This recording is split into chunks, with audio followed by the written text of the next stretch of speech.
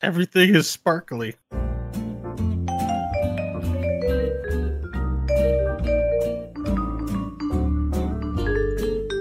Hello, everybody. Welcome back to Core. This is Core, where we talk about video games. And it's just me and Bo today. Scott Johnson here, Bo Schwartz there. Hi, Bo. Good morning. Afternoon. Hello, evening. Scott. Hi. No John today. He's out. It feels weird in here. We've done how many of these? 179 Yep. of these? Yep. I think we've done one all other. featured John. Wait a minute. Didn't we do one other one that was just me and you or me and John? I don't remember now. Could be. Yeah. I thought there was one other episode where I was there, but it was only one of you. And so we're doing it again. John has responsibilities this week. He's been tasked with great honor and, I don't know, I can't think of another word, but he's got to watch a house and some dogs. So he's there watching them, keeping an eye very closely on those dogs. Can't let those dogs get out of hand, right? When you say it out loud, it sounds like a really bad reason to miss the show. That's like the kind of reason I'm like, oh, why did you call in sick for work? Well, I had some dogs to watch. Uh-huh. I don't know. Yeah. I know he has a good reason. We're just making fun. No, it's pretty funny because I think also part of it is if you had a microphone there, the dogs get real loud, like they'll bark. Oh. And he didn't want to, cause any problems that way, which I totally get. I'm moving us to the central server. Hold on a second. There we go. I moved. It may not matter, but I meant to do it before the show started. Hey, everybody. Welcome back to Core. We're going to talk about cool stuff. And then later today, or that is to say tonight, after we finish the show, we're going to play Heroes of the Storm. You're thinking, well, wait, I thought John couldn't come. Well, he still can't and won't.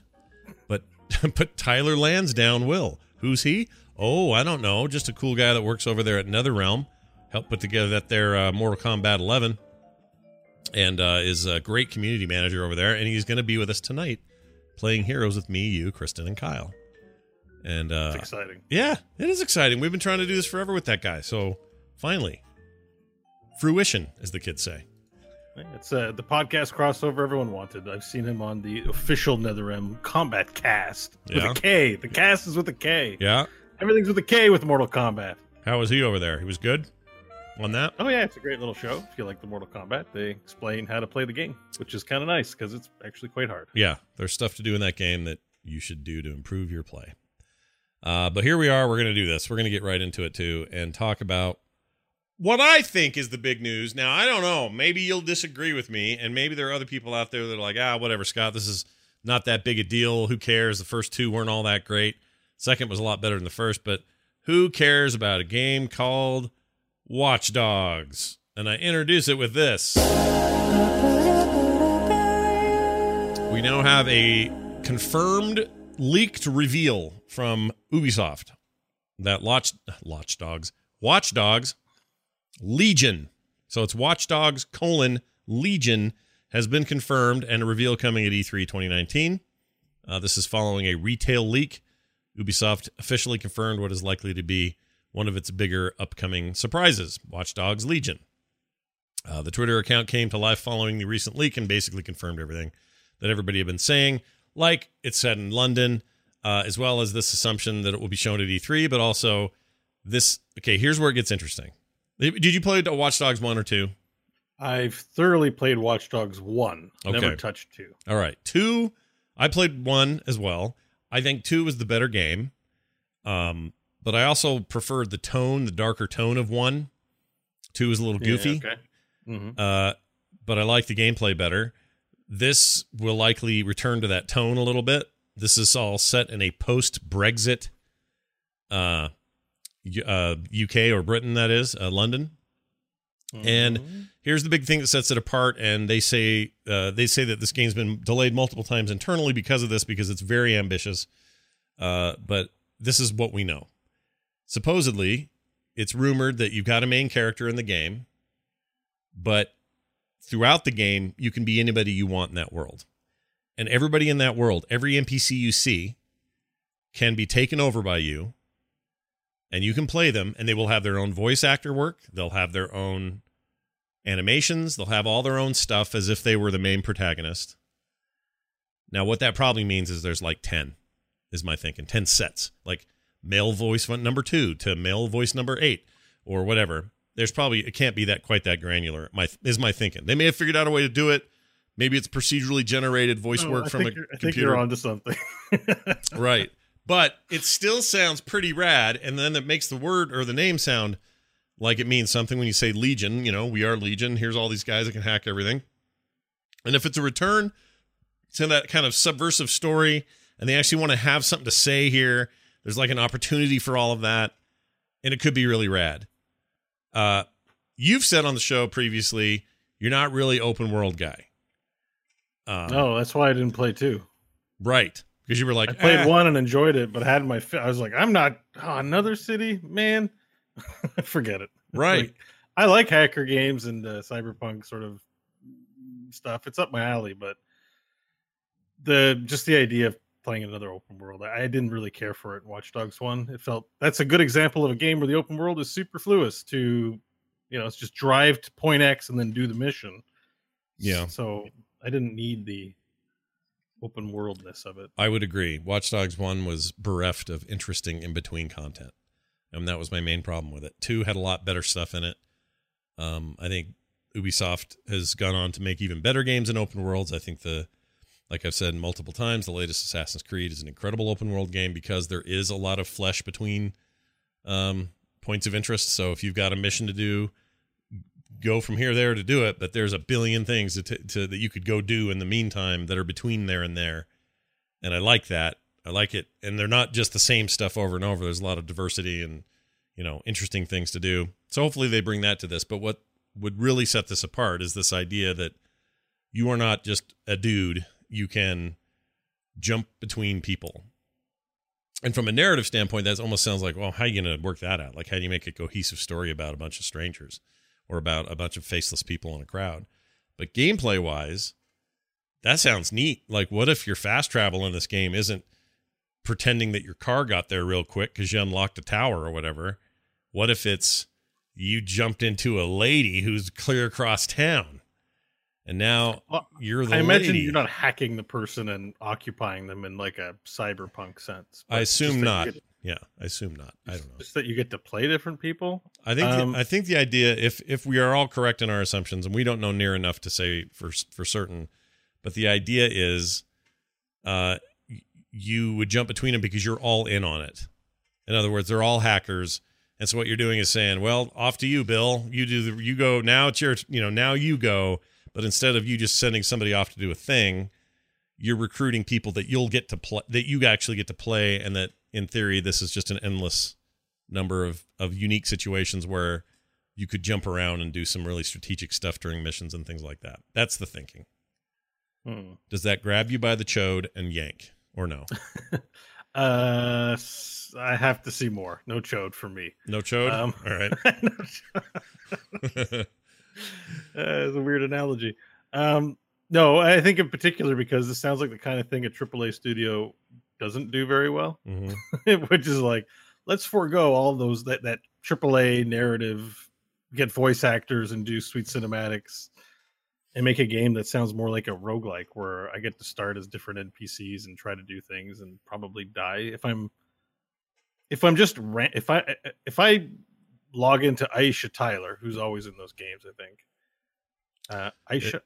I think it's Aisha. I think. Yeah. Aisha Tyler. Yeah. Because I know she's in the first one. You could hack her phone. Yeah. But do I get to play her? Is it anybody, or is it a team of NPCs? So like that's, to me, playing anyone sounds more interesting. I just don't believe that a AAA studio will do that. So we'll see. Well, according to the listing that got then pulled as part of this leak, it says this. The main character in Watch Dogs Legion is an NPC that you select.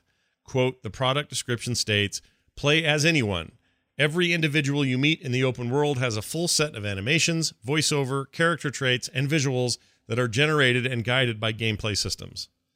So can I play as Gary from Lantronix? I mean, in a just world, yes. Or like, is it like hack into anyone? It's like, really? Yeah. I mean, who's the Peter Parker actor? Oh, what's his name? Paul? No. Tom Hardy, Thompson? Tom Selleck, Tom. I don't even know. Flim Flam. What's his name? I don't know. Oh my Can gosh. I play that guy? Tom Holland. Jeez. Tom Holland. So I'm like, Tom Holland, he must live in London, right? Is he an NPC I can play? I don't know. I'm just being a little smart ass about this, but I'm like, I don't know about this. It sounds weird. It does sound weird, but aren't you glad they're doing something ambitious and new and not just relying on the same old formula? Because I don't know. Yeah, so ambitious and new, but they did call their game Watch Dogs Legion like a few years after World of Warcraft had a super expansion called Legion. So it's already got points off in my mind for like, what's an original name for our hacker game? It can be anybody. Yeah, but let's call it Legion. There's what game has been called Legion recently? But Legion has always meant that, though. When somebody says we are Legion, it means we are everywhere. We are all things. We are, it's a popular hacker thing too. Like World of Warcraft can maybe get away with it because the Burning Legion has been around for a long time. Yeah. So, it's not like they're just using a buzzword. It's the name of a faction that also happens to be a pretty big buzzword for selling a movie or a video game. Yeah. And Path of Exile's like the expansion they're just releasing in a few days is also called Legion. It has points off for that too. You can't just be like, wow, we give up. We don't have a name. Let's just call it Legion because there's a whole bunch of something X. But so I'm a little like, but you got things like there's other games like here I got a list of them. Assassin's Creed Legion games, Legion Gold or simply Legion, turn-based strategy game. Legion's Magic the Gathering, Legion Mass Effect. Let's see here. Let's see. Legion Central Villain in the video game Shadow Man. Well, these don't count. World of Warcraft Legion. You mentioned the Legion, a killer character in a horror video game Dead by Daylight. Again, not in the title. It's a common word, man. There's comic books and TV and movies. I know. It's just they can't sit there and go like, let's call our Watch Dogs game Legion because it really makes sense in the Watch Dog universe.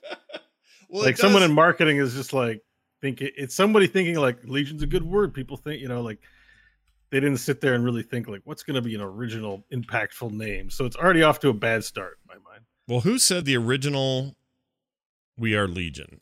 I'm going to find this. That's like, isn't it I Am Legion? Or no, I Am Legend. That's different. Oh, okay. There was a 2012 documentary film by that name called We Are Legion. It was the story of the Hacktivists, a 2012 documentary about the workings and beliefs of the self-described collective known as Anonymous. So very much Mr. Robotish, that whole thing. Okay. We are everywhere. We are Legion. You'll never know who we are, but we're there. We're working. We're doing stuff behind the scenes. You'll never know it's us. Secret society kind of stuff. I think that's as old as time. But if you say We Are Legion Origin, that's probably a video game. We Are Legion Origin. Let's see. The original statement, We Are Legion. It's from the Bible. Oh, I didn't know that. In Mark 5:9 and Luke 8:30, a man possessed by an evil spirit comes to Jesus looking for help. When Jesus, the spirit, its name, the spirit replies. Oh, he asked him his name. This has a typo in it. The quote in the Bible is, "My name is Legion," he replied, "for we are many." So that's where they're getting it. That's the idea. That's the source. It isn't, hey, Warcraft had green dudes from space in it. We should call. I don't think it's the etymology of the origin. I'm not saying they outright ripped it off. I'm just saying I don't know. It's got points off. It's points off from both. All right, points off from both. But that doesn't mean Rose by any other name can smell as sweet. So ultimately, if this game is awesome, it doesn't matter. It could be called Bunghole, and it'd be a great game. Yeah. So that sort of doesn't matter. But just hearing it right now, I'm a little bit judgy on the fact that it's called Watch Dogs Legion. Yeah. So I just picture Illidan with the hacker phone and on the hood, just like running around like I'm gonna hack Brexit. Yeah. Yeah. How about John? John has an idea in the chat. He's not here, but he's kind of here. Sure. He says Watch Dogs 3, the one in England, governor. He thinks that should be the title. No. Oh, no? Okay. Points off John from Bo. Points off John. Points off. I just don't know about that name. I know it's a small thing. It is a small thing. I shouldn't make a big deal out of it. Yeah. I don't like it. Yeah. It also gets away. It sounds cool though. It gets away from numbers too, right? Which again they seem to do with a lot of their titles. Assassin's Creed games stopped calling them numbered at 4, was it? Yeah, because after 4, which was Black Flag, They were then Unity, then they were Syndicate, then they were Origins, and now they are Odyssey. They've stopped doing numbers. I wonder if we'll start seeing that more often. Like Call of Duty, we'll talk about them a little bit later. We know what the next Call of Duty is, and it's called Modern Warfare, and that's it. No Call of Duty numbers, no Modern Warfare 3 or 4 or any of that. They're just going back to Captain Price and his big dumb mustache and going straight to the throat with Modern Warfare, and they don't care anymore.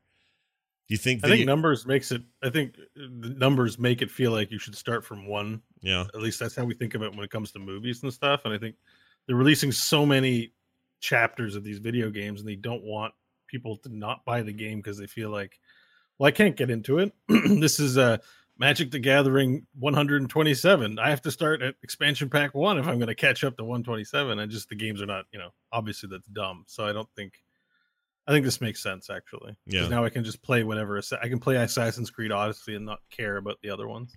Yeah, that's true. You don't feel like you're like, fourth or fifth, and I've skipped. I mean, can you imagine playing Mass Effect 3 as your first game? Oh my gosh. Like, you should play Mass Effect from 1, and because the trilogy's meant that way. Yeah. Although 2 is still the best thing ever, and the other two are. Now you can have never played Andromeda, and if there's ever another installment, you're okay.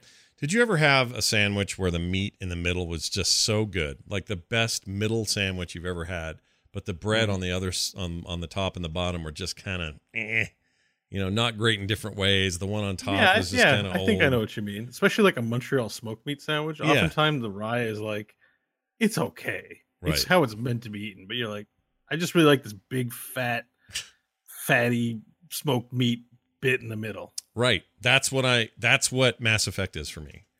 Because 2 is the meat. 1 is a start, and then them fixing a lot of things for 2. Not a bad game, but just a lot of problems that they got rid of and fixed. And then 3 is just a misstep. But 2 is this amazing piece of smoked Montreal meat. Yeah, I'd agree with that. Oh. Except 1 tasted good at first because it's the only one we had. So that's true. I mean, actually, one went down in my opinion after I played 2. Because one weekend. For sure. Yeah, well, mechanically mostly. Story and stuff's fine. I didn't have a problem with any of that. No, 2 played way better than the first one. That was the big complaint. The first one had such a great story and setting, and then it was like, I got to do this combat stuff. It was bad. Okay. And it was like BioWare wasn't sure if they should just lean into the action or try to make this like an old BioWare game. And it's like they couldn't decide, and therefore both options kind of sucked. And 2, they were like, yeah, it's an over-the-shoulder third-person shooter when there's fighting going. And yeah, you can pause it and do some strategy, but really, at the end of the day, just shoot the other guys. And that worked a lot better. Anyway, that has nothing to do with this, except to say this. And also don't make us drive around on a dusty planet surface. No, that sucked. That was really bad. That was horrible. Although I wish these games, or I wish games set in space where there's a lot of narrative, I wish they would have more big space in it. Because really, at the end of the day, like 2 and 3, you didn't feel like you were in space. You felt like you were in a lobby where you would choose a planet, and then a little ship on the screen would fly there, and then you'd have a load screen, and then you'd land and do stuff. But you were never like, I never felt like I was in space. Except when you die from being in space at the beginning of it. Oh, right. Because that is. But yeah, I know what you mean, though. Yeah. Because their replacement wasn't that great, where it's just you were in a menu and you found a picture, a JPEG of a planet, and then you had to scan the JPEG. It's something I've noticed that Bo does this all the time, where at the end of the day he reminds us that everything in video games is basically a JPEG and you got to go get it. You do that a lot. Sometimes they're like, let's sell the fantasy of this thing, and you're like, it's pretty transparent. I'm just playing with JPEGs. I can do this in Photoshop, people. Yeah, no, it's not untrue. But that first game with the crappy moon landing thing at least was an attempt to get you out of the ship and be in a place that was kind of cool. There just wasn't anything interesting on those planets usually. The environments were actually pretty cool, I thought. But yeah, and I feel like the random planets, like not the mission planets, but the random planets you'd land on. They just had capsules that you'd find. And you'd get like whatever currency. It was. Yeah, no, and look again. Story throughout, awesome. Just mechanically 2 is amazing. John's arguing in the chat that he thinks I'm saying this now because he's not here, so he can't reply. Whatever, man. You know that 2 is better than 3 and 1. He knows this. So whatever. You can come back next week. We'll have a full rebuttal. Yeah, But I would say though 3 was favorable, still pretty good. I still enjoyed my time in 3. I agree that 2 is definitely the best of the 3, but yeah, they brought it home. I mean, it was okay for me. Were you Lady Shepherd or Man Shepherd? I was Lady Shepherd. Oh, I was Man Shepherd. I don't know why. My Shepherd was a renegade. Did you turn her? Oh, I bypassed an entire boss fight because I went so deep in Renegade while they were delivering their monologue. You know, bad guys are like blah blah blah. I just shot them and killed them immediately, and it got skipped them. There's no boss fight. It was done. I was like, Renegade is awesome. That's why that game was great. And by the way, in Mass Effect 2, there was no opportunity like that in Mass Effect. No, in 3 they kind of watered all that stuff down. 2 was wicked. It was just like, oh, this guy sounds so obnoxious. Then the Renegade shows up, and I'm like, click. BioWare peaked then, as far as I'm concerned. Nothing since then has lived up to that. Not even close. All right, so let me say this. I don't know how we got onto this, but I kind of want to finish my thought on Mass Effect. Because of Watch Dogs. And... Well, yeah. But, okay, but in the Mass Effect case, what was I going to... I actually had a point. What was it going to be? Oh, I made Man Shepherd, but here's what I did, and it was kind of a mistake, but I played through anyway. You know how you can go in there and just choose the guy, and he looks like Shepherd, and you're Shepherd? You can go tweak him if you want. And man, can you tweak him. So my guy had like big dumb ears. His eyes were way close together. He had big flappy lips like a duck. He looked terrible. So anytime he's supposed to be taking anyone seriously or he's romancing some character. He's like, I'm a paragon. Look at, hey, I'm Captain Shepherd. What's your problem, everybody? Like, it was the worst. I treated him very poorly, and I feel kind of bad about it. I made a badass female shepherd. FemShep is the way to go. FemShep is pretty great. Yeah. Anyway, so look forward to your Legion there. The other thing that the Legion name affords them if they decide to do that is this game could live a little longer with like long tail game. Maybe Legion implies a lot more multiplayer interactivity, asynchronous play, possibly spying around in other people's games, you trying to figure out who's real and who isn't. Like there's some stuff. It just depends like what the emergent gameplay is like, because like it's basically Grand Theft Auto with hacking. Yeah. Because you can steal cars and, you know, take stuff and then do car things with the hacking. It was really unappealing. Like, if it's a little more nuts and bolts with, like, actually breaking into people's data and getting their data and doing, like, roguelike things with it, which are not either narrative fueling, then that concept's always been there. I've actually always had the concept of a roguelike game where you're a hacker and your job is to just like hack procedurally generated things and upgrade the software, forms of attacks that you have, things like that. And just, you could make a roguelike game from this whole hacking paradigm. And it's too detailed to get into on the show, but I've had this idea, and I'm sure others have too, that you could just do that. Yeah. So if that's what this is, and that's really exciting. I just don't know that Ubisoft's the company to make that kind of game. So. Maybe not. They are the company that has a giant map and about 10 towers you got to get to, and make sure you get your fast travel points and climb that ladder and do that thing. So you're not wrong to be concerned that it's that again, but I kind of hope they go in a different direction. And by the way, if you're looking for a good game that lets you hack a lot of stuff and it's procedurally generated and kind of roguelike in its nature, might I recommend Invisible Ink? I have that. My game of the year in 2015 when it came out. You actually gifted that to me, and I still have it installed, but I haven't started it yet. You should play that game because what you're asking for is kind of there, man. It's really good.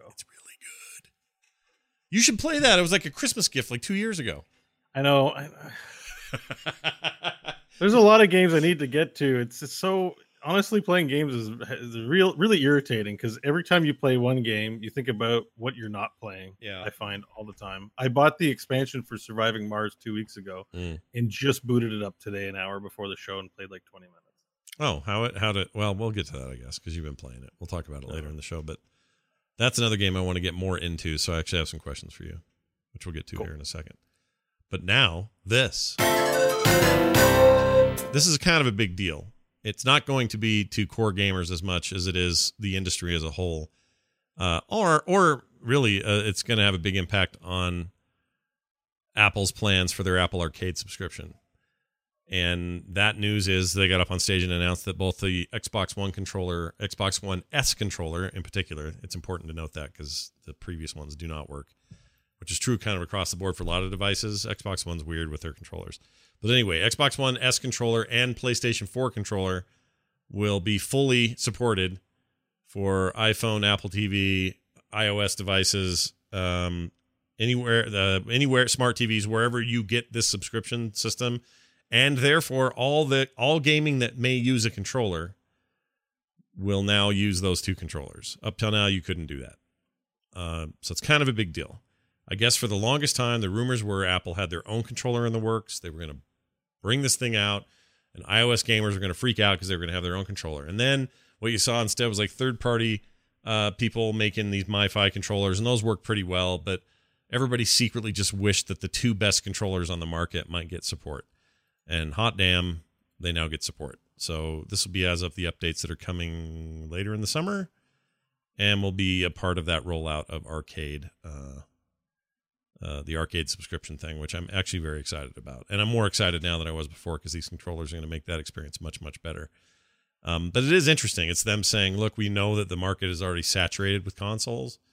We're not trying to compete as a console. We're trying to compete as a service. And why not just use those controllers? The other funny thing is that both Microsoft and Sony seem to be all on board on this and excited about it. They posted stuff on their Twitter pages and are just like, yeah, dude, check it out. Our controller is going to work with this thing, which I think is a strange thing because this is going to effectively compete with some of their services, you know, PlayStation Plus, PlayStation Now, or is that their TV thing? Well, whatever. Same for Xbox with the Game Pass thing and their other stuff. So I'm very curious about this now, way more than I used to be. Up till now, I'm like, okay, that's cool. For the huge, humongous, out of control mobile market, which doesn't really match me or any of us on this show. Now you have me interested because there are some cool games being made for that service exclusively, and controller support is part of that. That's kind of a big deal. So worth mentioning. Like Oceanhorn 2, Knights of the Lost Realm. Yeah, have you played that? You played Oceanhorn 1? No. Is it good? It's very good. It looks like a Zelda clone. It is totally a Zelda clone, but a good one. So if you're looking the for one that piqued my interest, because I didn't know this was a thing until you put it in the show notes today. I had no idea. They're making a sequel to Beneath a Steel Sky. Yes, they are exclusive to this kind of crazy service as well.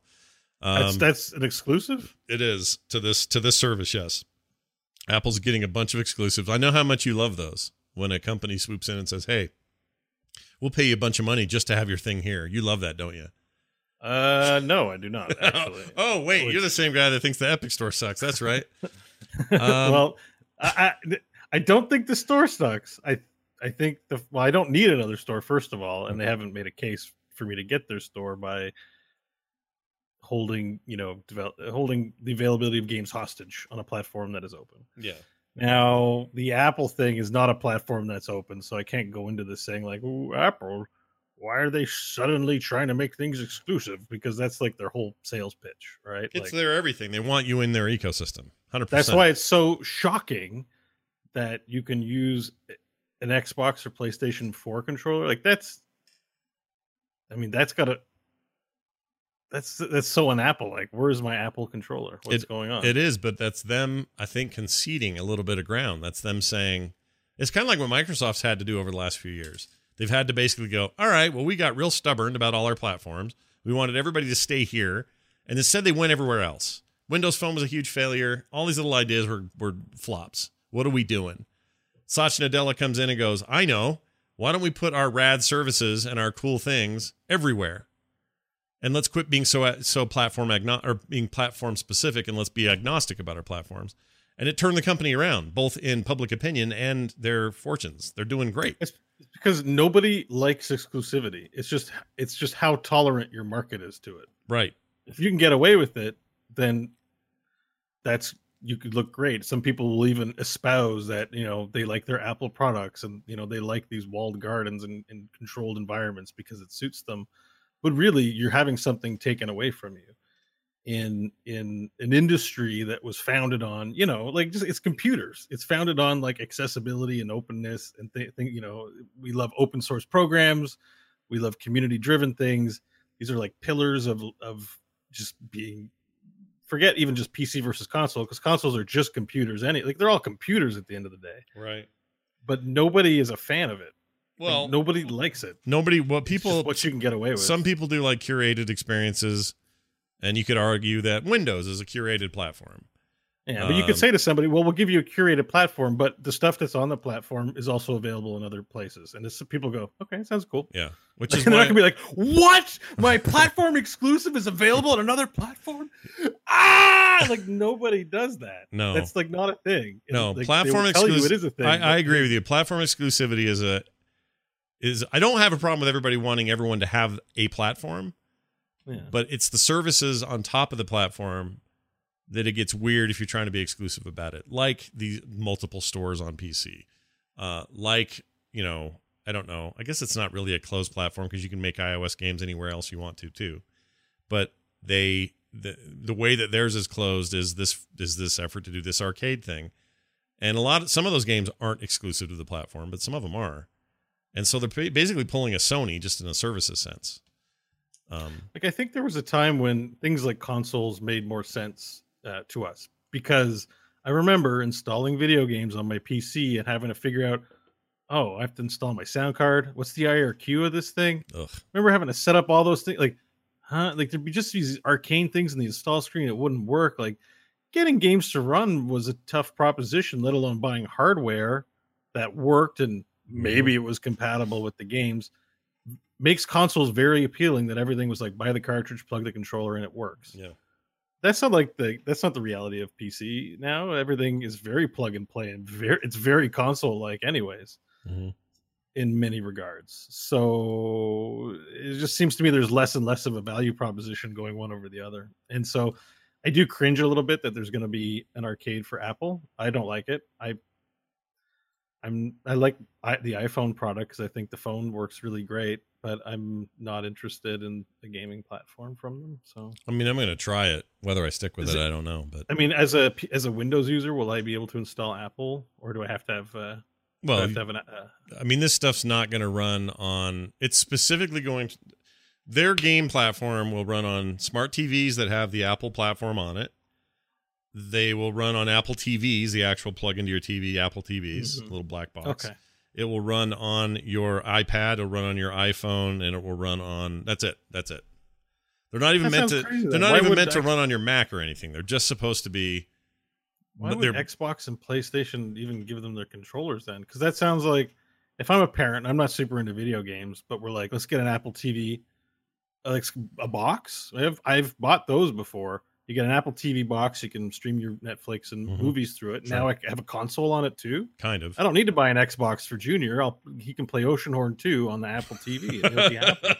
You're right. And by the way, I don't want to give too much smack to it. I played Oceanhorn 1 very skeptically. It's a really good Zelda knockoff, like genuinely good game. So 2 looks really good, and it might be great. But that aside, you're right. It's weird, but it's not that weird. PCs have been able to take Xbox and PlayStation 4 controllers for a long time. And even though it's in Microsoft's best interest to have that be a growing concern for them, because hell, their operating system is running on the PC you're using. But in Sony's case, I mean, this isn't a thing you can lock out. It's freaking, for the most part, it's Bluetooth.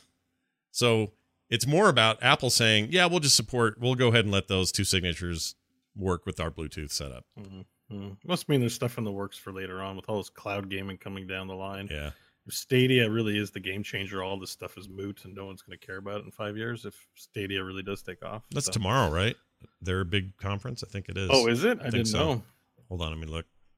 Stadia E3, because E3 stuff starts this weekend, and I think Thursday maybe even for them. Oh, interesting. Hey, I heard something's going on while we're doing Core. Oh, what's that? One of is it the Sony or Xbox? Or something is there a Sony thing tonight? Yeah, no, not tonight. Next week on Core. Next week on Core. Yeah, I heard that too. Sony's only doing a video event. They're not doing a stage event. Okay.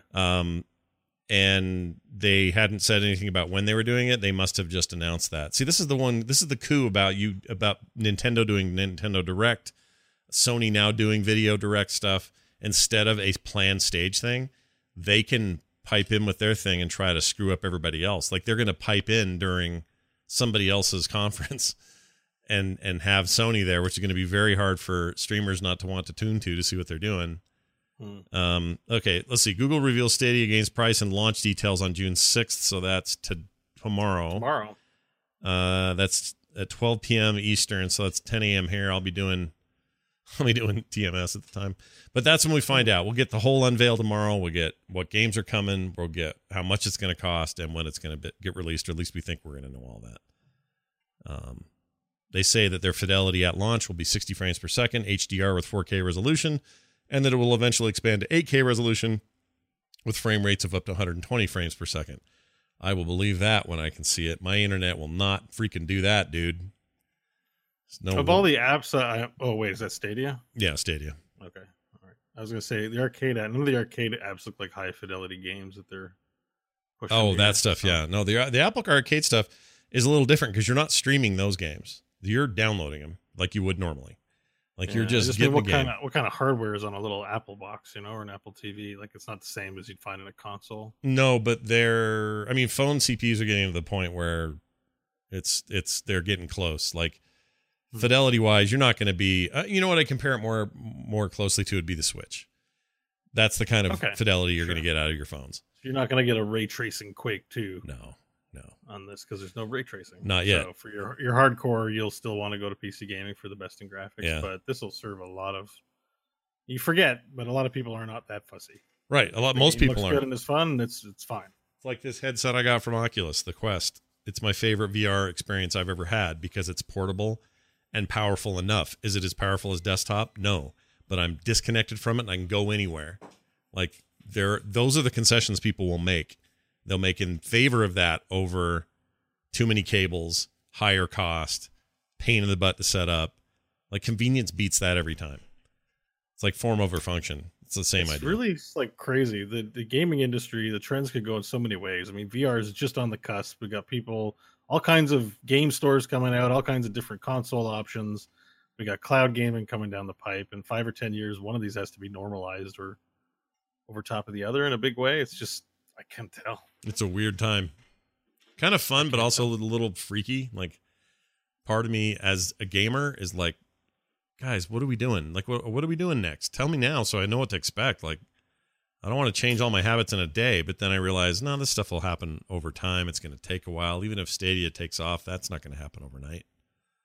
It just felt like, when Virtual Boy, or is it Virtual Boy? I can't remember. Virtual Boy, sure.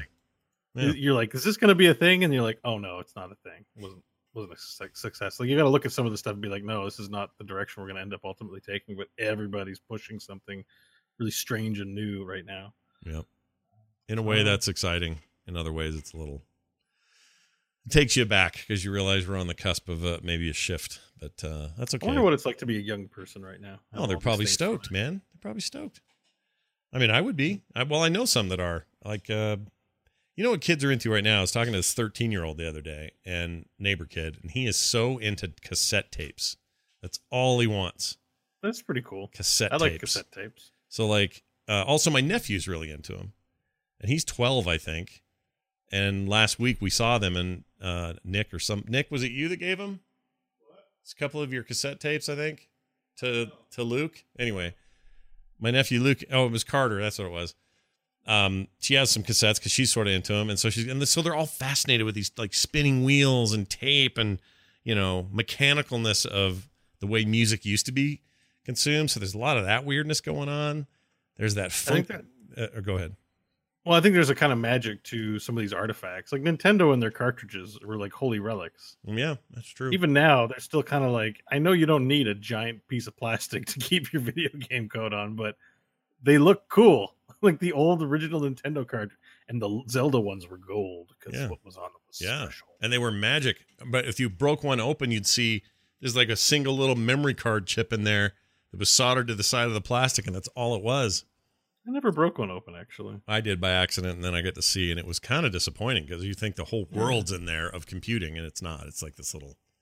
Yeah, I'm kind of glad I never got to open one when I was young because it just felt magic, and you blow on it to help make it run. Remember when it wouldn't run, you blow on it, so I can see that about cassette tapes. Is basically what I'm saying. There's something magic about a cassette tape. Yeah, that's true. Even CDs don't have. I find when CDs came out, I was like, CDs. Cassettes are.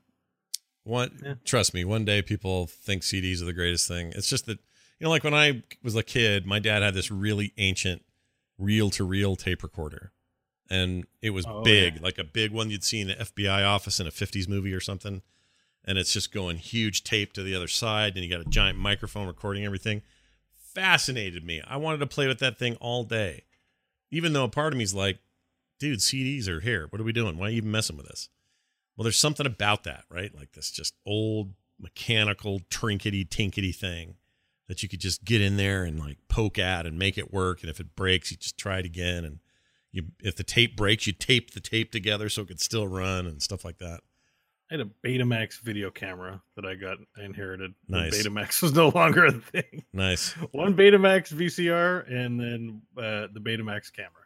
Nice. That should have been the standard. It just didn't get the public support that VHS got.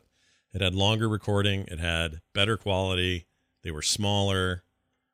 Like straight up, that was a better format. And VHS came around the corner and peed all over it. It was sad. Hey, speaking of Magic the Gathering is coming. Not to your pocket from buying a pack at the store. Not in video game form like that game you were playing in Arena. Nope. It's a Netflix series. And it's being worked on by the Avengers Endgame directors, the Russo brothers. That's the weirdest part about this. It's so weird. Like I wanted to extremely not dislike this, but just be like pass. Mm-hmm. And then I was like, well, the Russos are doing it. Yeah. Apparently they're huge fans of the card game. Like have been playing it for the 25 years it's been a thing. They love it. Definitely like the Russo's geek cred, or like, you know, when they're working on something, not because it's a job, but because they like something, it's clear. Like they've directed a lot of the Community episodes. So like that pedigree alone, usually they're very much in touch with a lot of the stuff that they're directing.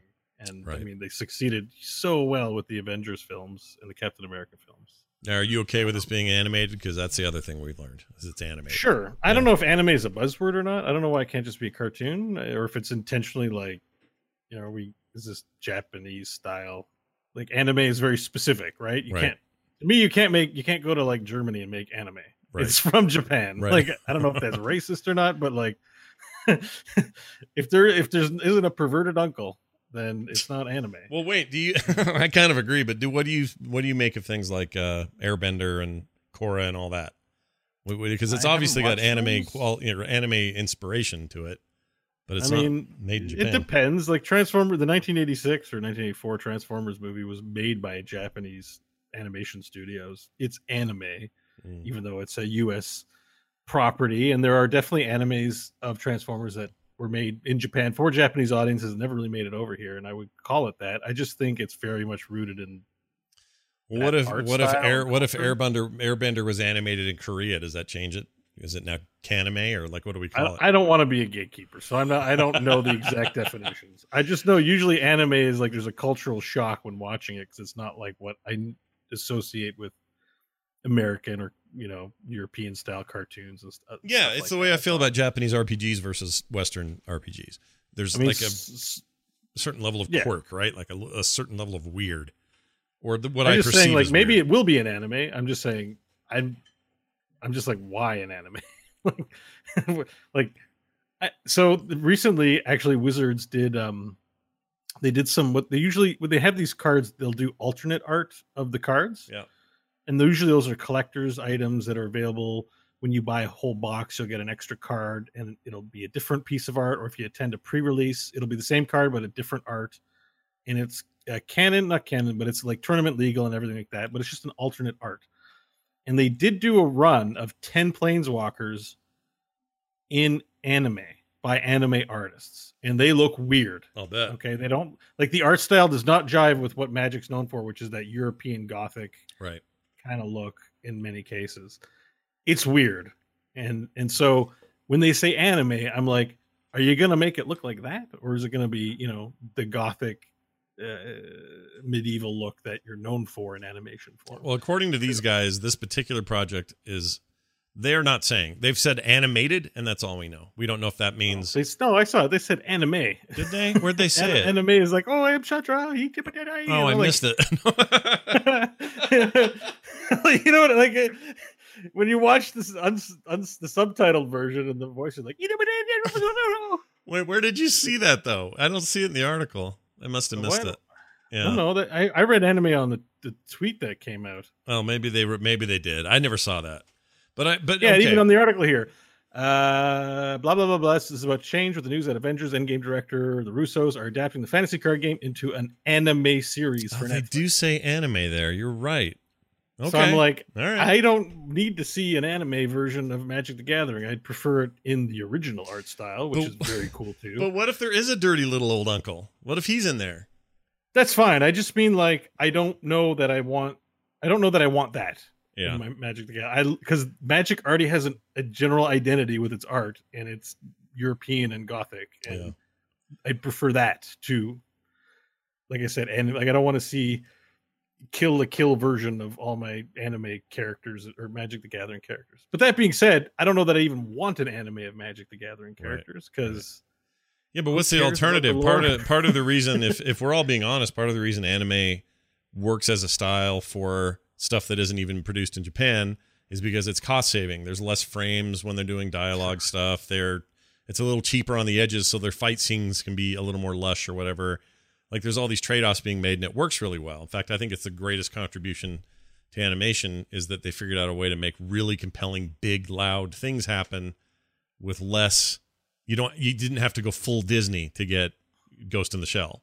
You could make Ghost in the Shell, make it super rad, and cut a few corners when it comes to just characters standing and talking or whatever. And whereas US thinking with animation, everything's always moving and flowing and it's a huge cost saving. So maybe that's all they mean.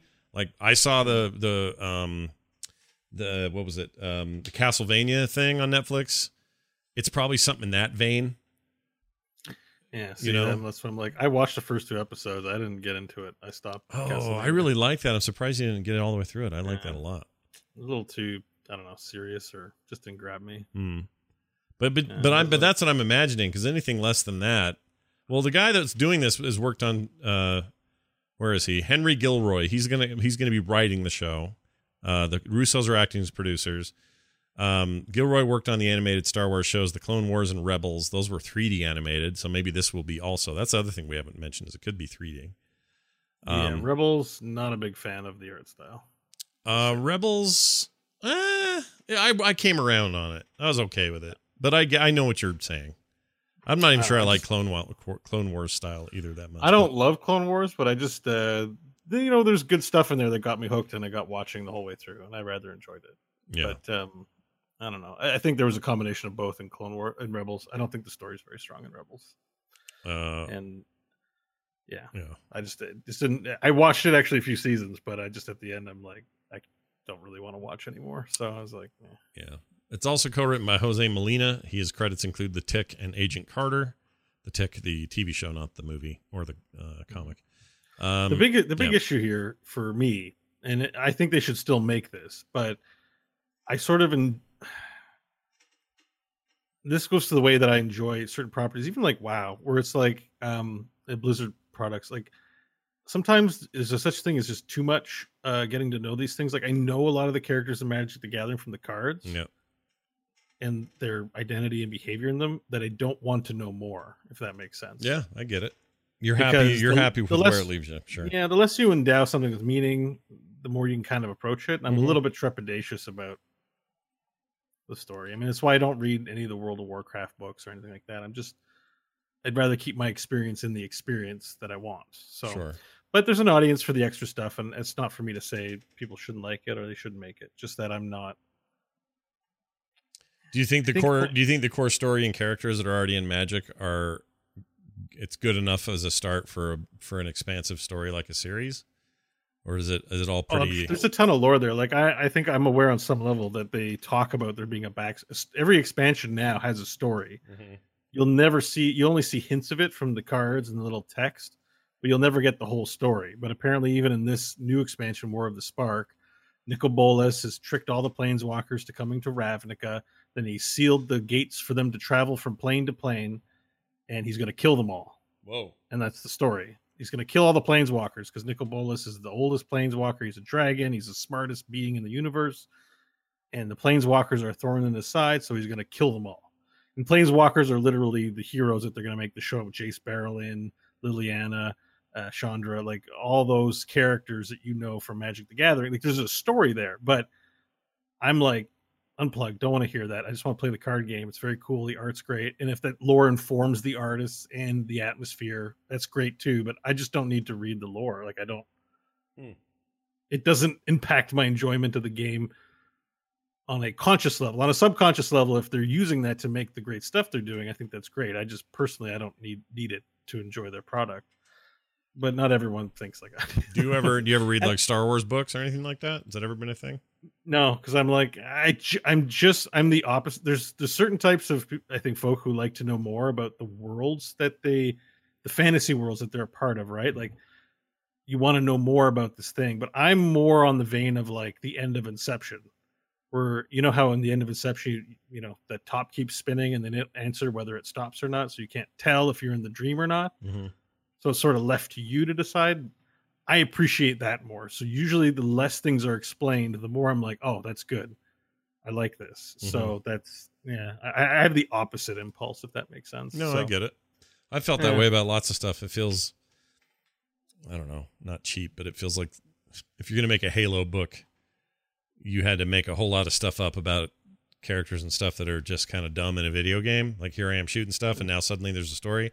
Like that was usually my reason for avoiding that stuff. I've softened on that a bit over the years. I do read the World of Warcraft books or the Warcraft books. I think they're quite well done, but I'm never going to think of them in the same way that I do, Joe Abercrombie books or even the Lord of the Rings books or that is a Song of Ice and Fire or any of that kind of like the big, Sanderson novels and stuff. To me, those are, how do I put this? It's like a TV show. Oh, I know what it's like. Remember Battleship, the movie? It was based on the stupid board game. Right. I didn't either because even more of this reason, which is like, dude, it's a board game and there were no characters. There was anything. It was just your ships and you tried to kill each other and it was super random and lucky and blah, blah, blah. I guess it's fine as a game, but that's a terrible base to then go make a thing I got to go pay $14 to watch happen. Like that always just felt cheap and lame to me. So I'm a mix of both, I guess. Just depends on my mood. It's weird because there are exceptions. Battlestar Galactica was a great show I enjoyed watching, and the board game is even better. And I think the enjoyment of the game is definitely heightened by the fact that you watch the show, or else the board game just kind of feels like whatever. Sure. So, I mean, I don't know. I'm a little... The fact that the Russos are in it, or what's like, oh, okay. If they announced this without the Russos being in it, I'd be like, hard pass. Yeah. It's just in Endgame, spoilers. I'm about to spoil Endgame, so if you're sensitive to that or haven't watched it, please go away. At the end of Endgame, there's a whole movie with Captain America doing his thing and going through time that they didn't even explain. Can you tell me about the woman? Nah, I don't think I will. Yeah, perfect. Yeah. Perfect. Like. Everyone knows who she is because she's Agent Carter. That's how they know, because it's Agent Carter. They don't Kevin have to know. Feige could get launched into space and never to return, and the whole Marvel property could just go into... You'll never get another Marvel movie again. And the way they didn't explain it. Yeah. It's going to have you thinking about it, which is what's great about it. But don't you think they explained it a little bit? She wasn't just some random lady. It was Agent Carter from all those years they before. did. They showed it, but they didn't go into much detail. It was Peggy, but like, sure. It's good that they just the less details, the more you're able to put. I agree. That's why I love Mad Max so much. Fury Road matters to me more, but not because perfect example. It just leaves so much stuff to your imagination and so much world building on the periphery, and doesn't have to pound it into your head and give you narration and dialogue to prove it all.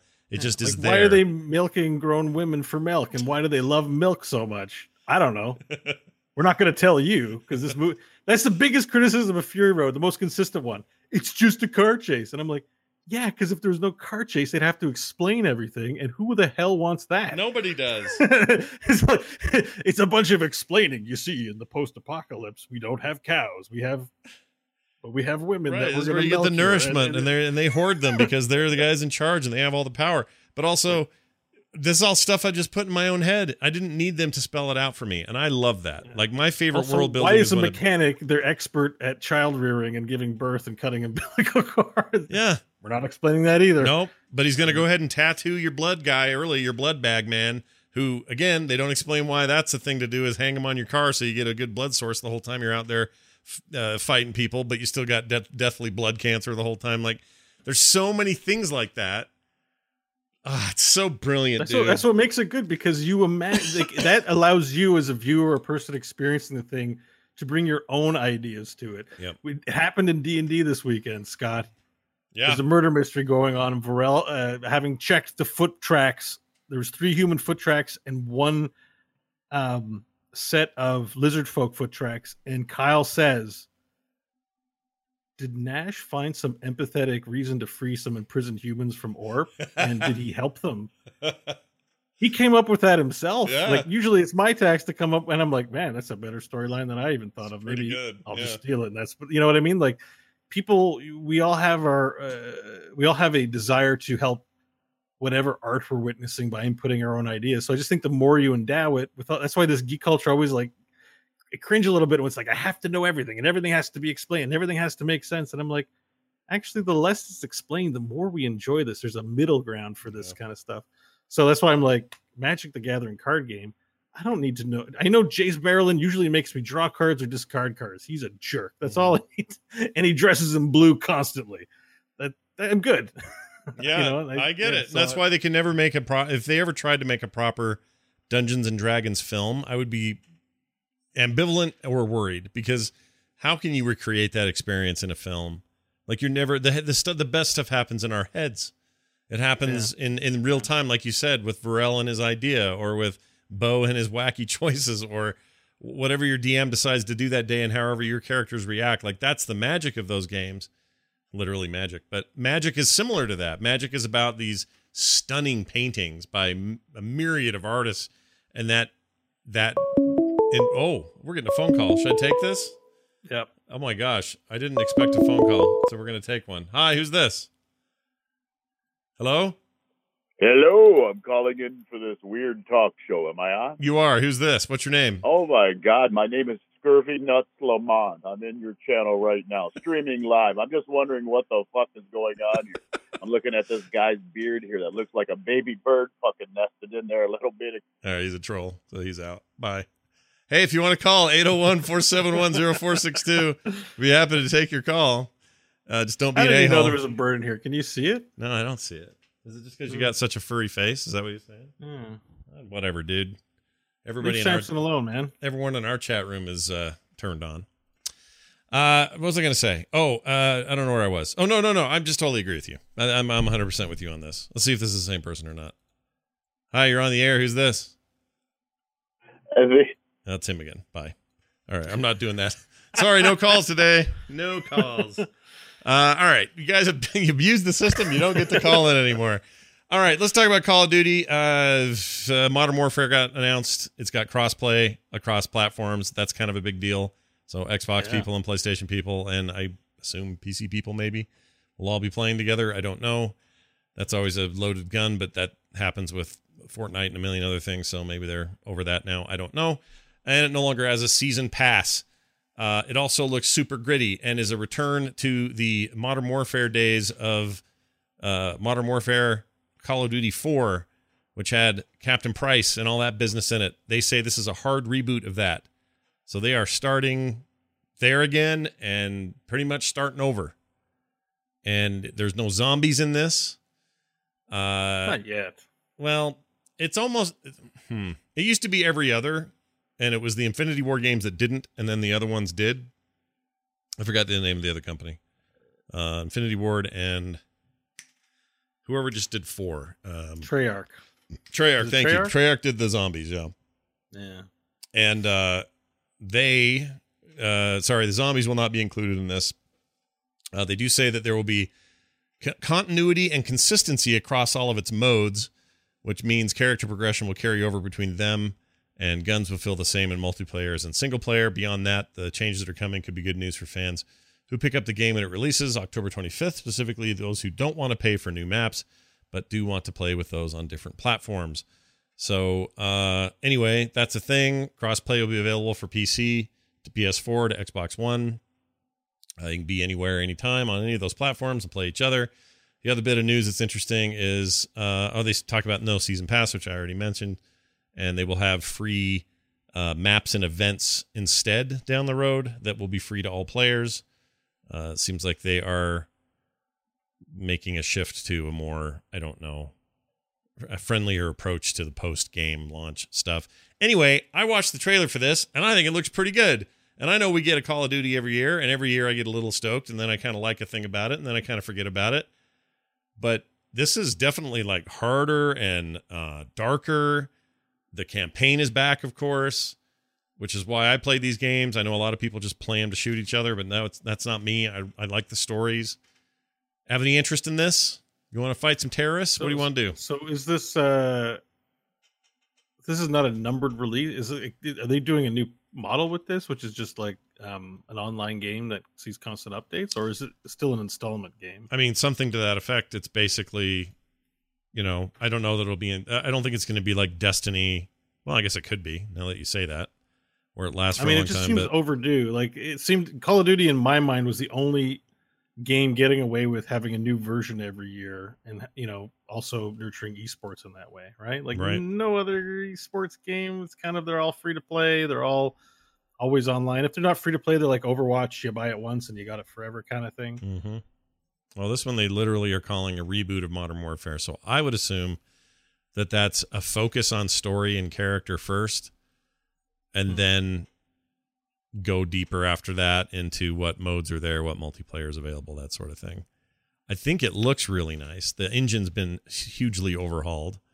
That's probably good because the game was starting to look a little long in the tooth in terms of, the visuals of Call of Duty haven't changed much in the last 5 years. And I don't know why, but it interests me for the first time in a while. They get to bring that awesome character back with the beard that they're showing here. I forget his name. Captain Price. He's amazing. Price is incredible. Yeah, no, he was great. And he had that dumb mustache, huge beard, just a total badass. They hint that others may be coming, so maybe we'll get Soap. I remember him. I remember Ghost. You remember Ghost? He was a guy. No, I don't remember. He wore a mask with like a skeleton paint. I think I played Modern Warfare 1. Yeah, those guys were in that. And then they were in 2. Some of them died, though. So, yeah. I'm into it. Bring it on, guys. Let's see how you do. If it's free to play, I'll definitely give it a shot. Now, let's talk about the elephant in the room, literally. A giant guy in a coat and a hat named Mr. X.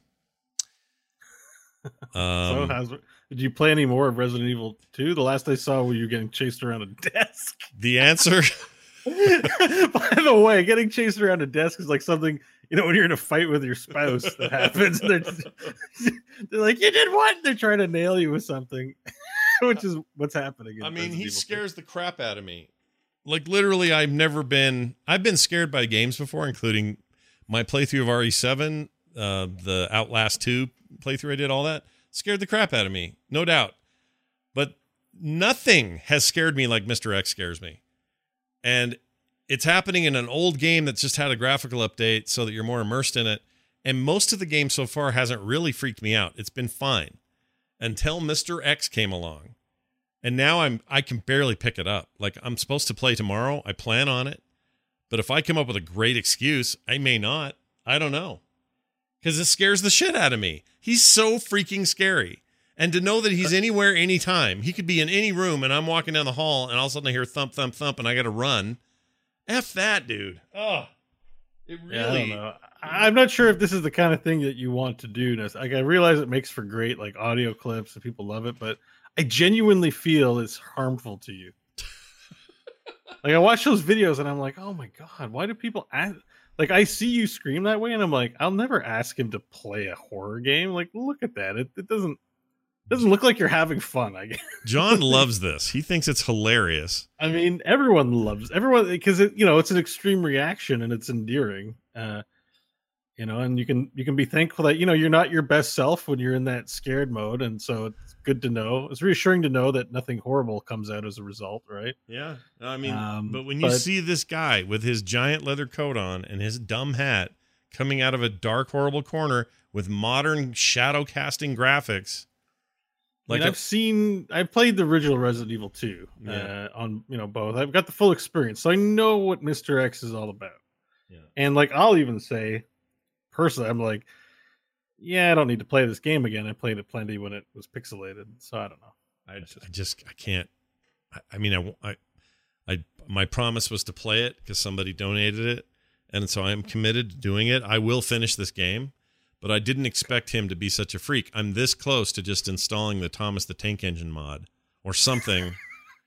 I think that'll make it worse, though. Oh, shit. Because then every time Thomas comes on, you'll be like, no, he's going to get me. And it's just on the TV. Why are you freaking out, Scott? Here's the clip. Let's see if there's audio from me running around the desk from Mr. X. They have it saved in the chat. Let's see here. Brace your ears, listeners. Oh, he can come in here. Shit! Ow! He starts walking around the desk. Oh, my gosh. I try to shoot him. No. I realize it does nothing. No. I can't do him, guys. I can't do him. You're coming too fast, you weird dude. You're coming too fast. So, you sound like Goofy sometimes when you do that. I don't mean to. I don't mean you to. You channel your Goofy there. I don't mean to, but it's just Goofy's this. Great. It's just this thing that is so terrifying to me. And it's not supposed to be. He's supposed to just be an inconvenience. He's supposed to be just a pain. But he's not. He is, but he's just a big, unstoppable dude. Oh, I don't like it. And he does nothing but just body slam you. Like if I do, okay, so there's a sexy Mr. X mod. There's also a Dr. Manhattan mod where he's just all blue. Maybe I'll do that. I don't know, dude. I don't know what to do. I just still think he'd be scary no matter what you put him as, because it's this thing that's going to come at you and kill you. Yeah, no, he's awful. And then you can't interact with it in any way, right? Like, there's nothing that's going to get him. No. I mean, I can go hide. Somebody did tell me, I heard during the week, that if I shoot him a bunch of times, I can bring him to his knees, which effectively stuns him. So I can create a stun, but it's only temporary. And you waste still have to run. So much of your resources. Yeah. Doing. So John says, we'll just keep running to the safe rooms, and the safe rooms being rooms with typewriters in them. The problem is that's horseshit, because that room I'm running around the table in has a typewriter sitting on the table. And that's a save spot. You're supposed to be safe there. Oh, I hate him. Just looking at this video. I think it's got to be a closed room, not an open area. Yeah. And you got to understand, I only play scary games because you guys ask me to. And if I'm being honest, it's like I hear how you're playing the game. Yeah. You're a very thoughtful, rational human being as you progress through the game, planning, strategizing, and then when Mr. X comes, not so rational. No. So this is definitely identifying whether something's a save room or not is kind of not something you can do in that moment. Yeah, no, he is just a nightmare, and I didn't expect him to be quite as. I knew he was coming, and everyone kept saying, "Oh, you're really close to getting Mr. X." And I'm like, "Oh, no, I haven't seen him yet." And time would pass. I'm like, "Okay, cool. I've dealt with those ceiling walker guys. They piss me off, but they don't scare me." This fills me with like adrenaline dread. And it makes me feel like I just need to get up from this chair and run. Like right now, this is the truth. I'm just looking at a clip of me screaming, of him chasing me around the desk. I am now acutely aware of just how dark my studio is, except for the lights that are on facing right at me, how dark it is over there, how that door right there is open, and that it's pitch black in that room. Like these are imagine a man walk through it, making eye contact with you, never breaking eye contact, and just walking towards you slowly. Like this, it's prime Mr. X. If that happens to you on the road when you're like in the urban areas downtown, someone makes eye contact with you and just starts walking, you're freaking out. I got hair on the back of my neck right now. My hair is going up. Isn't that bad? I don't think you guys should encourage him to play more scary games. I was worried about my heart health, probably. There's so many games in the world. Yeah, well, I worry about you, and I just it doesn't sound like you're having a good time. I mean, I was until he showed up. Like straight up, I was having a fine time. But then he showed up. The less you're having of a good time, the more everyone else is having of a good time. Yeah, this is all true. All right, well, let's talk about what we've been playing.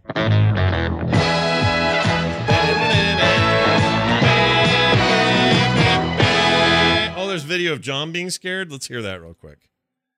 Okay, so here's John being scared by Mr. X, I guess. I hear stomping. He already got here. No, he didn't.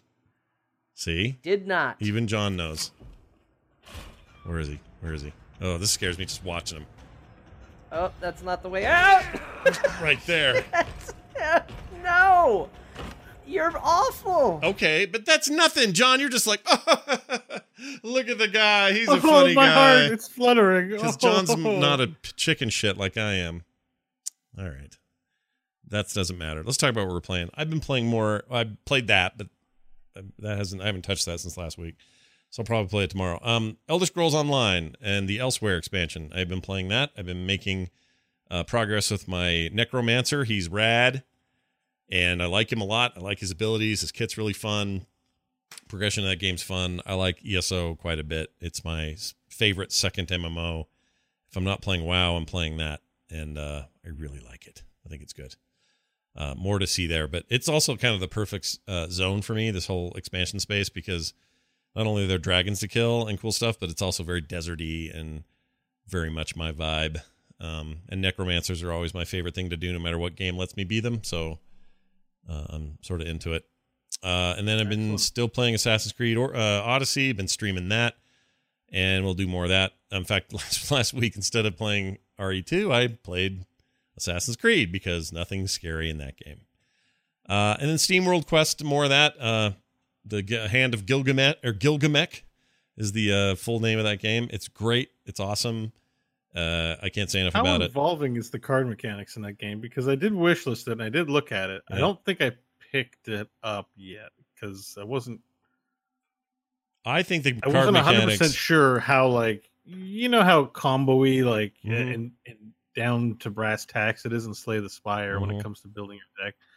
I wasn't it didn't really communicate that effectively if cards were just spells or if there were some deep, like, interactive mechanics that made deck building compelling. Well, they're definitely interactive mechanics. There's all sorts of stuff like I forget the name of the card, but your main knight guy can cast this thing on himself that gives him, +2 to damage for the next 3 turns or whatever, and then he can do a shout that will will intimidate the whoever you're fighting, and they'll lose 2 ticks of power for the next however many rounds. So you can really maximize your damage during those fights.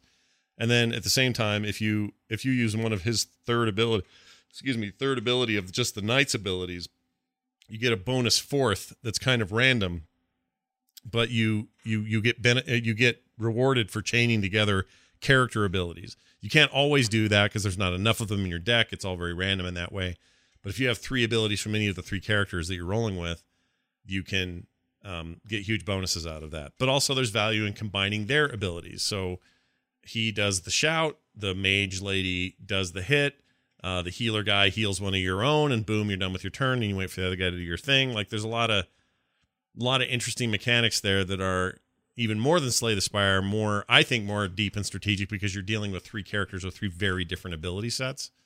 Whereas Slay the Spire is just you, some trinkets, and a deck. It's good, but it's, I would say that this is very similar to that, but then you add 2 more characters and it really beefs things up. I think it's really cool, but I don't think, as I say this to you, I don't think I'm the expert, because I think I prefer my card games. I'm going to sneeze. If only I had a button for that. Gesundheit. I'm not like a pro at these kinds of games, but I know I'm having a lot more fun here than I am, say, with that Hearthstone expansion or just competitive CCGs. Like, that kind of stuff is not interesting to me. And this at least has this cool story. It's got some really interesting mechanics. I think the card stuff's really smart. How you build up power to use special cards is really fun. Every fight feels fun and engaging. It's just a neat little game. Those guys haven't made a bad game yet, and this feels like another game that's not bad. It definitely looks compelling. I think I might pick it up at some point. Yeah. I've did pick up Thronebreaker, so I guess that was where I ended up spending my money on. So, have you already played? Have you tried it yet? No. Okay, so this is that Witcher Thronebreaker thing where you play the combat. I remember I was looking at this and I was looking at Throne. I keep wanting to say Thornbreaker, but it's Thronebreaker. Thronebreaker. Yep. Good Old Games was having a big sale, and I decided to pick it up on Good Old Games. Oh, GOG.com, eh? Yeah. Well, they own the IP, so why not get it from them, I guess. But it was between this and that one that I was picking between the two, and it just kind of won out because I was just more curious about Thronebreaker than SteamWorld for now. But I did wishlist SteamWorld, so Nice. I am curious. Like, your recommendation means a lot in this regard, and so I was just curious about how the cards, how integral they really were to the game, because some games they have cards, but it's just they don't do much with it. So I was just curious. They definitely do with this. Like, it's your main mechanic is the cards, so they've done a lot with it. And I played it both ways, with a controller and with a keyboard and mouse, and I think I'm pretty even on what I prefer. I think they're both great input methods. Surprisingly, the controller works better than you thought, but if you're like a keyboard and mouse man, piece of cake, no problem. Tell me about. Oh, see, I played Thronebreaker, but you haven't yet. When you do, you got to tell us what you think, because that thing's cool. I mean, I'm looking forward to it. Witcher 3 is still a game that I have to get back to, which that might happen before I get to Thronebreaker. I really just bought it because it was on sale. Yeah. And I kind of wanted a reason to buy some on Good Old Games. I actually really like Good Old Games, but I don't find them often. It's really my number one destination for abandonware, right? Whenever I want to spend a couple bucks, on something old, I'll go there and just buy it. I did buy Diablo 1, and I did log into it for a brief second, and I went, whoa. Oh my gosh, yeah. And I was like, I need another day. I logged out of it. I didn't really play it. I picked the wizard, and I got into town, and I went, whoa. Well, this is a little worse than I remembered. Yeah. I was like, I don't know if I can play this right now.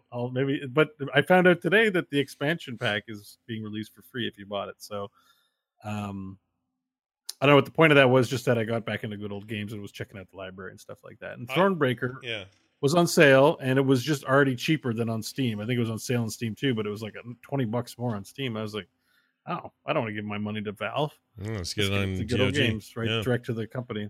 Yeah. But I don't want to get spoiled on stuff because I still haven't finished Witcher 3. I have no idea how far I'm into it, other than I haven't done any Blood and Wine or the other expansion. I'm just in Skellige, so. Oh my gosh, you're about where I am. I basically kind of hit it and quit it. I banged Yennefer and stopped playing.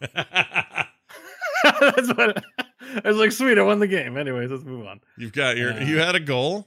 You reached the goal. It wasn't my goal, but I was like, okay, cool. I stopped playing. That's awesome.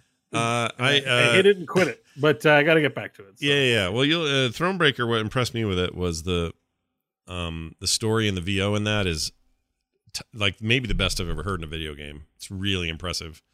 If Witcher 3 is anything to judge by, that game definitely left an impression on me. Oh, and yeah. I should be playing it. I'm stupid for not playing it, honestly. If anything, this story and characterization comes off better in Thronebreaker, because in a fully 3D game like The Witcher 3, you get a lot of weird faces and robot-y looking moves, and you're like, whoa, that was uncanny.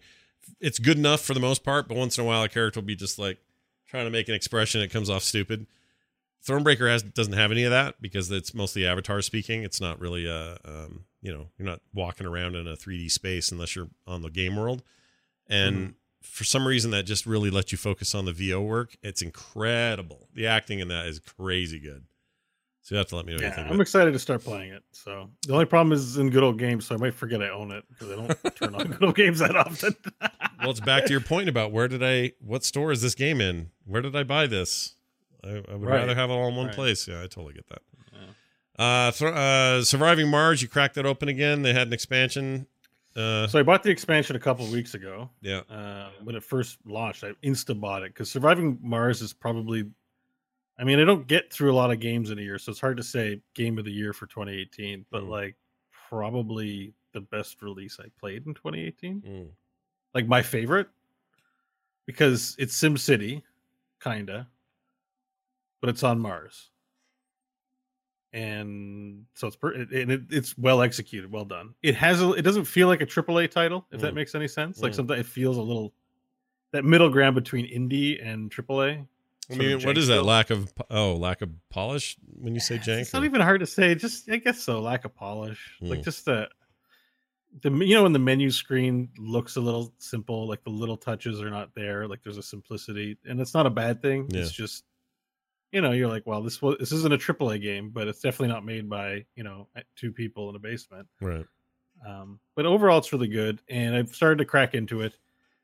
Like I started it today actually. And I haven't even done any of the expansion stuff yet, but there's a lot of new stuff. There's competing colonies that you can trade with or steal tech from on Mars.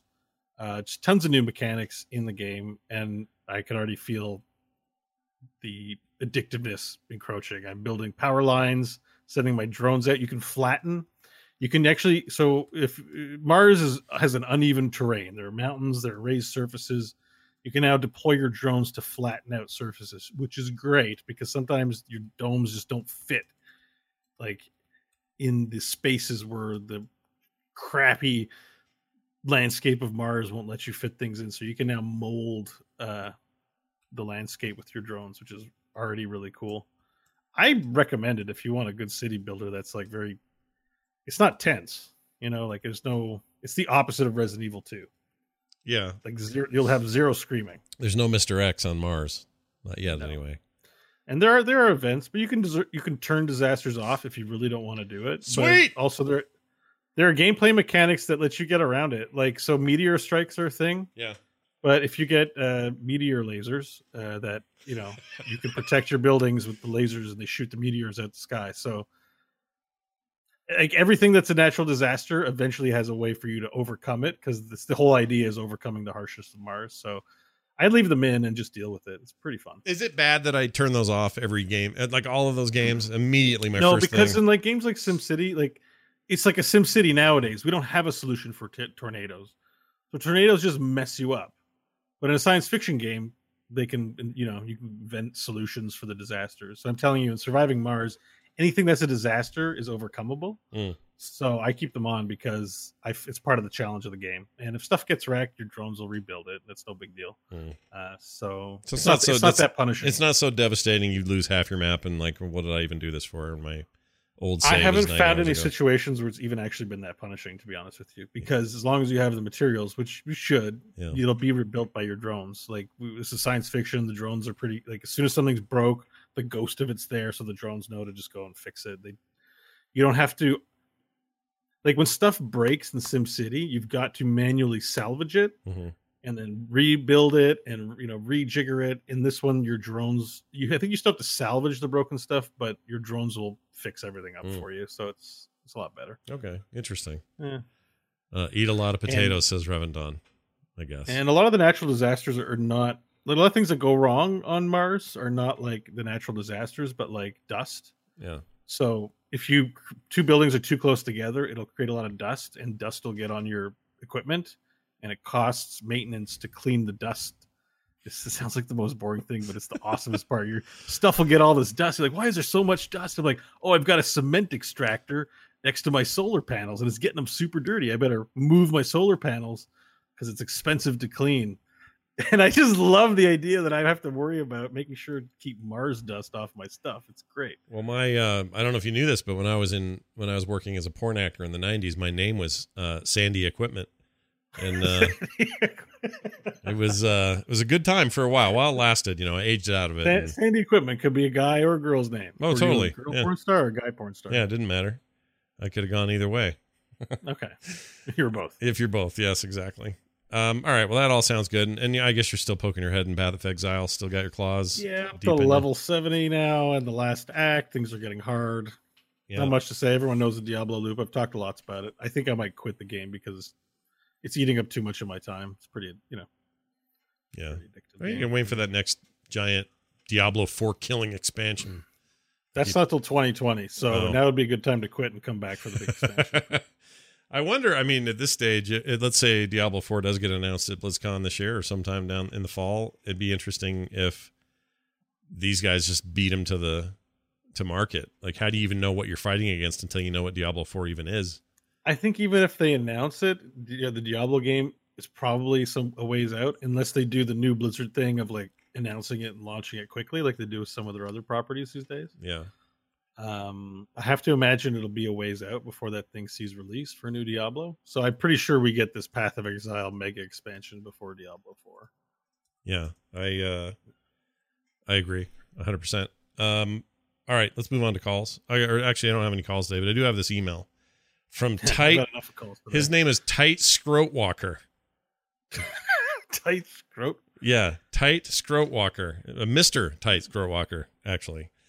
His subject is, I thought it was kind of maybe we're getting trolled, but he says, the future of MOBAs is his subject. And he says, hey, gang, huge fan of your podcast. I started listening when I was into HOTS back in October during a break from League of Legends. As you guys were once a HOTS podcast that ventured into all things gaming, and I love that. My question is about the future of MOBAs in general. Where do you see this genre in 5 to 10 years? Why are only a couple of big players in the field?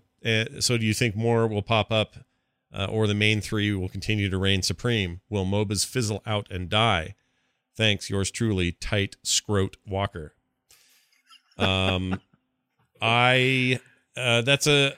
What's a tight scroat? I don't know. I don't want to know. And why would you walk on it is the other thing. But outside of your name, I don't know, actually. This is a really great question because I think we've definitely maybe peaked with the MOBAs. Like, we're not in a growth spurt. The best thing I read about it was something Ghostcrawler, Greg Ghostcrawler Street, the guy who's on a yacht. Yeah. He has an AMA, and he answered on one of his Tumblr AMA answery things, whatever that thing is. He expounded on this. I don't even know if it's a theory, but that MOBAs are our current generation's doorway to RTS. And the fact is that, RTS like StarCraft, there's not a lot of games out there like that because it's a very niche market. It demands a lot of game knowledge, a lot of ability that the average person can't fully take advantage of, even though they might enjoy playing it a little bit. It's not very accessible to the wider player base. And the fact that MOBAs were created in an RTS game as a mod and eventually became its own genre basically is just an evolution of the RTS genre that is more accessible to everyone because all you have to do is manage your own unit.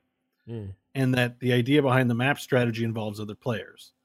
But mechanically speaking, it's a lot easier for anyone to wrap their head around controlling one unit with a limited set of abilities on their buttons. Mm-hmm. So that right there makes me think, well, we're always going to have RTS as a genre. Yeah. So I think MOBAs are going to be around for a long time because I think that genie can't be put back into the bottle. Right? We're not going to, if all the MOBAs disappear, everyone's just going to be like, well, let's just make old RTSs again. I think there's something to the top-down playing field that is just universally great for viewership. Yeah. But do you think it's always these 3 MOBAs, these 2 or 3 MOBAs? Sure. I mean, so how many people tried to dethrone World of Warcraft? It's still around with numbers that would make any company envious. Yeah, the same thing happened with MOBAs. Like there was that DC MOBA, there was that other Lord of the Rings MOBA that was supposed to be all that and a bag of chips, and that went poopy. Like Smite, you could argue, thought they were going to maybe do something different. They're still around, but there was all these attempts, and I don't see those attempts anymore. Like that's all slowed down, just like those World of Warcraft attempts kind of slowed down. It's hard to peel away to something that's become the name in a particular genre. You have World of Warcraft for MMOs. I'm pretty sure they're still beating everyone out there. Even though I guess they don't publish those numbers anymore. Mm-hmm. League of Legends still probably beating everyone out there right now. Dota 2 is hanging in strong as well. In my mind, they're lesser of the two. I've played Dota 2. I think it's junky, but it's popular, and if you like it, that's great. Hardcore. I think the game client itself is I just didn't like it. But again, biased because I played League before I played that one. Right, I played Heroes, which runs way better than Dota 2. Mm-hmm. In the other big genre, Battle Royale, we've seen that exact thing happen. Fortnite comes along, and to its credit, gets lucky, does everything right, capitalizes it, and is staying the course, eating Apex's lunch right now. Apex was like, even we were like, wow, finally a real game that isn't Fortnite, that seems cool, and right now is having its lunch eaten by Fortnite. And so Fortnite's going to be the incumbent here too. So I think MOBAs are going to be a genre, I guess, that people are going to want to play. Whether or not there's room for somebody new is the open question, though. Like if there's ever room for someone new, I don't know. It doesn't feel like it. I mean, it's hard to know when does World of Warcraft finally lose its luster for too many people and finally sinks below. Does it ever do that? Is it to the point where all the players who are in it just get old and die? and it doesn't have new blood anymore. I mean, they're not even to the point where the other major competing MMOs that are successful by various metrics, like ESO, Final Fantasy 14. I mean, they look way better than World of Warcraft. Of course they do. In a lot of ways, their systems are more well thought. Like they've gone further in a lot of ways. It's not that. It's just that I think combined, they all don't have the same numbers WoW has, even in its old ass state. No. So yeah, like that tail is long, but at some point it's not eternity. There's no way that thing lasts forever. I mean, that's where I'm always thinking, I'm like, what's next for Blizzard after World of Warcraft? They can't just be like, that's the game we have. Like, there's going to be a World of Warcraft 2 at some point.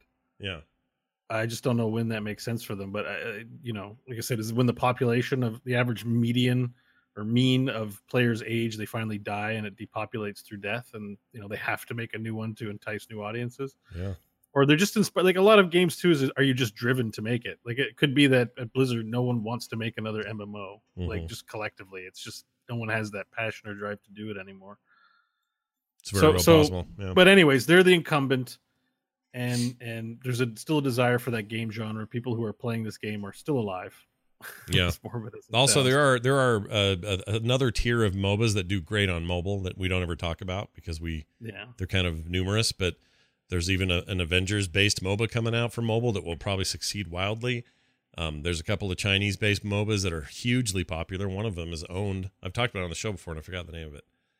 Whatever it is, but it's owned by Tencent / Riot. So it's basically League Mobile, and that's a whole nother tier. So there's maybe room there for more to happen in different ways and stuff. But I think if you're just talking like competitive PC MOBAs, it's probably going to be League, Dota, and to some weird extent Heroes, and they just sort of chill there. They're the ones that stay. We've seen a lot of people come and try and innovate on the formula and fail. Yeah, like not fail, just not reach the heights that League and Dota have. So they're the evergreen. They're the darlings. Whether you like their mechanics or not, that's what. They have a large population sustaining them, supporting them, and wanting them to be a thing. So they'll be around for a long time. People, again, the sports analogy works. People just don't get into basketball and stop playing it. If you really love basketball, you kind of end up liking basketball for all your life. And, or being a tennis player, even if you just get out and play once every 2 weeks. I see there's tennis courts near my place. There are people there every afternoon playing tennis. They don't. Tennis doesn't fall out of fashion. I think we have a branch of gaming where these games just don't fall out of fashion, and they're genre defining. So I think you're fine playing a MOBA. I think that top down view, for esports viewing, whether it's StarCraft or either of these MOBAs, makes it very watchable and very enticing. Where I have a hard time watching competitive Overwatch. It's just I thought maybe they'd do that with Overwatch and they didn't. Yeah, there's a little bit of it, but it's not enough. I agree. It's too crazy. I think FPS gaming needs to build into it a way to be able to watch it top down that isn't like wibbly wobbly. It's already hard for less.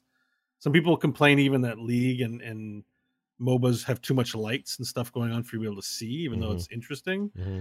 So FPS is way worse on that front, yeah. And so we need a way to make these things viewable for esports. And Overwatch didn't end up doing it. I think that's why I like Rocket League esports so much. I love watching that. It's my favorite esport to watch when it's on, and I think it's because it's cars and this ball, and there's 2 goals, and you get it in or you don't, and then the other team gets the ball, and the cameras can be right behind the guy who has the ball, and switch very easily to the guy who does, and then do lots of overheads like. It's because it's sports-like already, right? And you're not missing anything because, oh, look, his tires are green, and that means he gets +2 to brake acceleration or something, whatever. Right. You also don't have those weird things going on, which also makes it very accessible. Actually, that's why fighting games are watchable. I usually, if there's something on YouTube that's like, watch these 2 great guys play fighting game, I'll watch it because it's usually only a 5-minute video. Right. Plus, it's these guys in this plane. I watched an excited one. Yeah. Where one guy, it was a Mortal Kombat 11 game. It was something recent. So I guess they had I don't know what their tournaments are called. It was a big one, Evo or something like that. And like one guy countered another guy, and that guy countered the other thing, and then dodged. And it was very readable, but very quick. And I was like, "Whoa, these guys are amazing! This is awesome to watch." Even if I never played Mortal Kombat, I'm like, it's very visually easy to read. And so I think MOBAs will be around for a while because on the whole, even though there's a lot of nuanced stuff in there, they're still pretty visually easy to watch. I think I agree. Thanks for your email. That came to us again from Tight Scroat Walker. And you could be like him. Go to the website, frogpants.com/core is the little contact link. You hit that, and you can contact us, and we would love to hear from you. I think that's going to do it for the show. You can also leave us voicemails, 801-471-0462. You hear that trolly Twitch guy that called in earlier? You can just leave us a voicemail, and then I can just proper ignore it. But everybody else, we'd love to hear from you and play it on the show. So send us your emails, your voicemails rather, 801-471-0462. You can find us on Twitter at CorePod. John's not here, but you can still follow him on Twitter. He'll be back next week, by the way. John_Jagger. You'll find Bo at Bo Schwartz. I'm at Scott Johnson. And you can find the rest of the show's stuff over at frogpants.com/core. Now, one really important note. This show is brought to you by you guys at home who like what we do. You like our content. And so you throw us a little bit of change over at patreon.com/core show. Yep, that's right. Patreon.com/core show. Do you want your own physical Dear Martha letter sent to you in the mail, handwritten by John? Oh, but I have good news for you then, because we do that very thing at a certain level in our Patreon. But even if you're like, man, I just want to give $1 to these guys, you totally can, and we'd appreciate it. Patreon.com/core show. Bo, any wild, awesome ideas you have to leave the people before we hang up on them? Anything at all? Just beware of the time barf. Beware of the time barf. Oh, yeah, and tune into There Will Be Dungeons this Saturday and see how that goes, because, man, things got weird in a good way. 2 words. Time barf. Time barf. That's going to do it for us. Thank you all for listening, watching. Stick around for games. We're going to be playing tonight, and we're going to have a little guest with us. Tyler Lansdowne will be with us as well. Thanks for watching. We'll see you next week.